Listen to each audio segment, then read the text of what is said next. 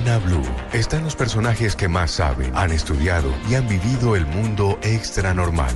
Este es el personaje del día en Luna BLU, un espacio de fenómenos extranormales en la radio de Colombia. Y para darle un poco de continuidad a lo que Salma nos hablaba hace un momento y de una historia muy famosa en Colombia y más por estos días cuando está a punto de salir su novela, pues es precisamente la historia de la madre Laura. María Laura de Jesús Montoya Upegui, Héctor. Sí, señor. Muy colombiana y además la primera santa colombiana. Así es, señor, de Jericó, Antioquia. Ayer hablábamos un poco de lo que son los requisitos para ser santo. Muchas veces la gente preguntará, bueno, ¿y qué hay que hacer? ¿Cómo es la historia? Y por eso nos hemos dado la tarea de buscar y agradecemos la atención prestada por Hernán Olano. Él es doctor en derecho canónico. Además, es una persona que tiene mucha cercanía y mucha literatura, que ha estudiado precisamente sobre el tema del Vaticano. Doctor Hernán Olano, feliz noche. Qué bueno que esté con nosotros en Luna BLU. Muchas gracias por su invitación. Qué bueno.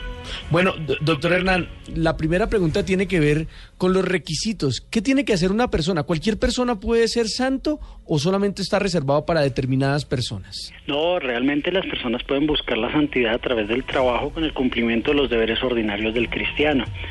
Sin embargo, ser santo viene de la palabra griega agios, que significa consagrado a Dios. Y en principio, pues todo bautizado está en proceso de llevar una vida santa. Sin embargo, hay 3 aspectos para tener en cuenta. El primero es la oración humilde, el segundo un plan de vida y el tercero la frecuencia en los sacramentos. La frecuencia en los sacramentos. Pero mi pregunta es, yo en vida, siendo una persona joven, ¿puedo algún día empezar a hacer mi trabajo pensando en que puedo llegar a ser santo? ¿O eso es más como un designio de Dios y como que solamente determinadas personas tocadas o señaladas por el destino pueden llegar a ser? Sí, puede buscar la santidad a través del cumplimiento de sus obligaciones, siendo un buen cristiano, cumpliendo con los mandamientos, trabajando bien, buscando también que los otros se santifiquen, que las personas que no han recibido los sacramentos puedan lograr recibirlos gracias a su intercesión. Por ejemplo, niños ya grandecitos que no han recibido el bautizo, pues que sus padres puedan considerar efectivamente que deben entrar a la iglesia, y así pues en diferentes circunstancias buscar desde la vida la santidad, para que en un momento dado, cuando se produzca el fallecimiento de la persona, se pueda iniciar el proceso en la correspondiente diócesis donde ha fallecido, para que se dé todo el camino hacia la canonización. Claro. Camino que puede ser corto o que puede ser largo. En el caso, por ejemplo, de la santa colombiana, la santa Laura Montoya, pues realmente fue rápido, porque hay muchos otros santos que se han demorado muchísimos años en lograrlo, debido a que a través de la Congregación para las Causas de los Santos, donde se adelanta el proceso, estos pueden durar allí muchísimos años, y también en las fases mismas del proceso, que va de siervo de Dios a venerable, a beato y posteriormente a santo, e incluso la posibilidad de ser consagrado posteriormente como doctor de la Iglesia, pues pueden transcurrir muchísimos años. Muy bien. Venga, una pregunta, doctor. Una persona, para poder ser declarada o por lo menos empezar esa carrera de beatificación y de santidad, ¿tiene que morir? ¿Hasta que no se muera no lo pueden proponer o en vida también lo pueden hacer? No, tiene que fallecer. San Juan Pablo II acortó los plazos. Precisamente determinó en la preceptiva Divinus Perfectionis Magister, relativa a las causas de los santos, que se puede iniciar la causa 5 años después de haber fallecido la persona. Sin embargo, ustedes recordarán hace 10, 11 años, cuando falleció precisamente Juan Pablo II, que había muchas personas en la plaza de San Pedro con carteles que decían santo súbito, es decir, santo de una. Uh-huh. Y se demoró, porque solo le correspondería al Papa Francisco la canonización de San Juan Pablo II, de San Juan XXIII y la beatificación de Pablo VI. Así entonces todos los papas que tuvieron que ver precisamente con la época del Concilio Vaticano II ya se encuentran en los altares. Claro. Doctor Hernán Olano, ¿qué hizo que la beatificación de la Madre Laura, nuestra santa colombiana, fuera un poco más acelerado su proceso con respecto a otros que, por ejemplo, Salma nos hablaba hace un momento, que llevan hasta más de 1000 años esperando poder tener este reconocimiento? Sí, hay muchísimos procesos bastante largos. Por ejemplo, el del Garda Bingen, que es doctora de la Iglesia, se demoró 700 años en la canonización, y desde la canonización hasta que fue consagrada como doctora de la Iglesia, que fue hace unos 2 o 3 años, pues otros 300 años. En el caso de la madre Laura, pues vemos como esta mujer en sus 75 años de vida lanzó a la mujer como misionera. Es decir, mostró realmente ese papel importantísimo de la mujer como evangelizadora en todo el mundo. Hoy la presencia de la comunidad de las Madres Lauritas está en 19 países. El reconocimiento de las virtudes heroicas de la Madre Laura, que es el primer paso cuando se le conoce como sierva de Dios, se da 50 años después de su fallecimiento, porque ella murió el 21 de octubre de 1949 en Medellín. Se demora luego 2 años el paso a venerable, y después el decreto de beatificación, que fue del 2003, se produce la beatificación el 25 de abril de 2004, y el 11 de febrero de 2013 el decreto de canonización. Quiero precisamente hacer caer en cuenta de algo. La beata y posteriormente santa Laura Montoya es la última santa del consistorio de cardenales de Benedicto XVI. El día que Benedicto XVI renuncia, proclama también la santidad de Laura Montoya. Y Laura Montoya viene a ser de la primera tanda de santos canonizados por Francisco. Entonces es la última santa de Benedicto y los primeros santos de Francisco. Eso es muy importante también para tener en cuenta. Pero no solo eso, sino que también dentro del santoral colombiano hay muchos otros. San Pedro Claver, el esclavo de los esclavos, que vivió en Tunja de 1613 a 1614, después se va a Cartagena y allí desarrolla toda esa labor en beneficio de los esclavos y de lo que fue posteriormente toda la comunidad afrocolombiana. San Ezequiel Moreno Díaz, el obispo de Pasto, San Luis Beltrán, que le da nombre a la provincia colombiana de diferentes comunidades eclesiásticas, pero también hay una serie de beatos, es decir, personas que ya han producido un milagro debido a su intercesión. Dicho milagro debe ser probado a través de una instrucción canónica especial que incluye el parecer de un comité de médicos y de teólogos, y dentro de los cuales están Fray Rubén de Jesús López Aguilar, Fray Arturo Ayala, Fray Juan Bautista Velázquez Peláez, Fray Juan Esteban Maya Gutiérrez, Fray Eugenio, Fray Melquiades y Fray Luis Arturo, que son los beatos mártires hospitalarios colombianos de la Guerra Civil Española. Está también el beato Luis Bariara, que desarrolló toda su labor en Agua de Dios con las personas enfermas de lepra. El beato Mariano de Jesús Eusebios en Angostura, Antioquia, que fue párroco. El beato Gaspar Páez Perdomo. La beata Madre María Caridad Brader, que era de origen suizo, pero desarrolló toda su actividad en Pasto.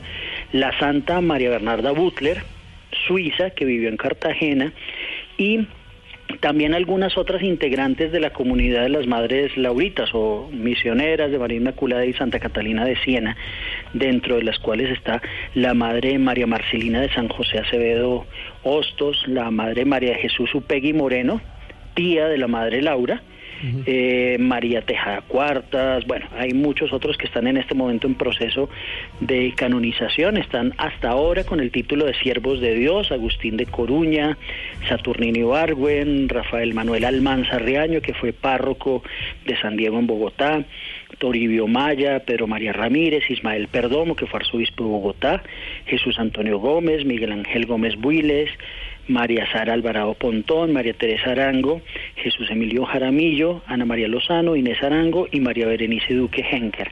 Todos estos se encuentran, digamos, en el proceso para la canonización, que requiere de un postulador de la causa que adelanta su actividad ante la Congregación para las Causas de los Santos, para que se vayan desatando estas etapas y finalmente puedan llegar a los altares. Mientras son siervos de Dios o venerables, únicamente la devoción es privada. Ya siendo beatos y santos, lógicamente pasan a los altares.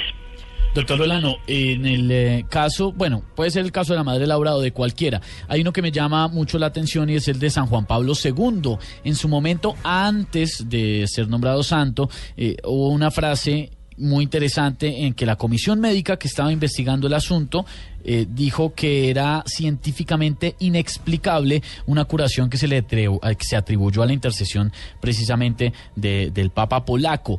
¿Cómo funciona esa comisión? ¿Quién la integra o quién decide cómo se conforma? Porque usted nos decía, hay teólogos, pero también hay científicos.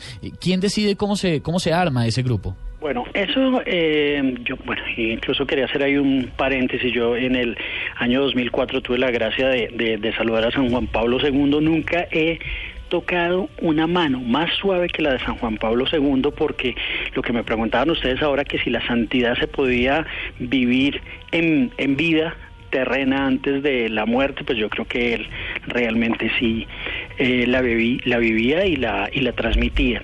Bueno, Juan Pablo II expidió un decreto, es una constitución apostólica, la Divinus Perfectionis Magister, donde está todo el trámite para ver cómo se puede producir un milagro. Ahí entonces está todo el tema de las investigaciones que han de realizar los obispos y la Sagrada Congregación para las Causas de los Santos, pero también de lo que debe realizarse científicamente a través de lo que se conoce como el abogado del diablo. Ese abogado del diablo pues tiene que apoyarse, o postulador de la causa, pero es que se llama así abogado del diablo porque busca controvertir continuamente la fama de santidad o el martirio y de gracias y favores de la persona que está sometida al proceso de beatificación y canonización.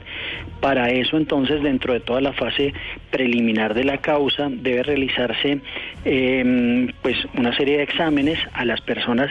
Por eso es que es tan importante cuál va a ser el milagro que se va a presentar a consideración para darle el título de beato de santo, porque debe presentarse a la persona que ha sido beneficiaria pues de esa gracia a una serie de exámenes. Están todos los testigos, las declaraciones, el proceso médico como tal, para lo cual pues hay una serie de actos conclusivos que se deben adelantar con la observancia de esta Sagrada Congregación para las Causas de los Santos, y verificar que médicamente sea imposible la curación que se le atribuye a esa persona. Esto básicamente para el tema de la canonización, porque para el tema de la beatificación, aun cuando se pide un milagro, los que son mártires por cuestiones de fe, por ejemplo, sacerdotes que son asesinados durante la Guerra Civil Española, o muchos de los cristianos perseguidos hoy en día en Tierra Santa y que mueren ante la acción de comunidades que tienen otro tipo de creencias, pues por ese simple hecho ya se convierten en mártires y pueden, sin necesidad de un milagro, llegar a ser beatificados y alcanzarían de esa manera los altares, pero para graduarse, digamos que sería la canonización, sí requerirían el milagro médico para ser aportado dentro de la causa. Doctor, y en ese tema del milagro médico me surgen dos preguntas, un poco para tratar de equilibrar ese tema y verlo de la manera más objetiva. Número uno, los últimos médicos, digamos que el último grupo de científicos que ven estos milagros y los analizan, ¿son católicos? Y número dos, si definitivamente cuando se ve que pasa algo y una persona, por ejemplo, se cura de una enfermedad y eso no es concluyente médicamente, pues si no es concluyente queda indeterminado. ¿Por qué atribuírselo entonces a la intercesión de una u otra persona en su curación? Pues para eso sí tiene que existir el que la persona dice fue por la intercesión de tal, o yo estaba viendo en televisión la canonización, como ocurrió por ejemplo con la canonización de Juan Pablo II. No, yo estaba viendo la beatificación y me curé por estar viendo la beatificación y ese fue el milagro que se llevó a la canonización. Todo eso se estudia en lo que se conoce como la fase romana del proceso. Para eso pues hay unos postuladores de la causa, son 228 postuladores los que están registrados ante el Vaticano, la mayoría sacerdotes. Sin embargo hay algunos laicos que pueden realizar estos estudios como postuladores. Cada año se abre para el primer semestre del año la postulación para quienes vayan a realizar esos estudios. Hay un abogado entre 12 juristas autorizados que hace parte de ese proceso, pero todos estos pueden estar apoyados lógicamente por los científicos, y dentro de los científicos puede haber de todo tipo, y es preferible que haya personas incluso que no sean creyentes para que pueda mostrarse efectivamente la acción de Dios por la intercesión de ese santo para la curación de una persona. Claro. Doctor, ya para ir cerrando esta entrevista, saliéndonos un poquito del tema, no tanto, pero un poquito, usted dijo que tuvo la oportunidad de conocer, de estar y por lo menos de compartir el mismo espacio con Juan Pablo II, con el Papa y hoy en día santo de la Iglesia Católica. ¿Qué se sentía? ¿Cuál era esa experiencia? ¿Cómo fue el estar tan cerca de una personalidad tan grande como esta? Mire, yo había participado en un libro que fue publicado por la librería Editrice Vaticana con ocasión de los 25 años del pontificado de Juan Pablo II. Fui escogido entre 700 juristas del mundo para ser parte de ese libro que se llama Gian Pablo II, la vía de la justicia, y nos dijeron en algún momento, bueno, tal vez vaya a haber una audiencia para los autores. Me dicen, listo, vamos a tener la audiencia, pueden venir a Roma si quieren. Voy a Roma, y cuando llego a Roma, a la Plaza de la Inquisición para pedir mi credencial de ingreso a la plaza, me dicen, no, es que usted no tiene credencial. Yo preguntaba por mi primer nombre, segundo nombre, primer apellido, segundo apellido, y se me acerca alguien y me dice, ¿es usted el profesor Olano? Y dice, sí, yo soy Massimo Bari, el vicepresidente del Tribunal Constitucional Italiano. Ah, profesor Bari, mucho gusto, tal.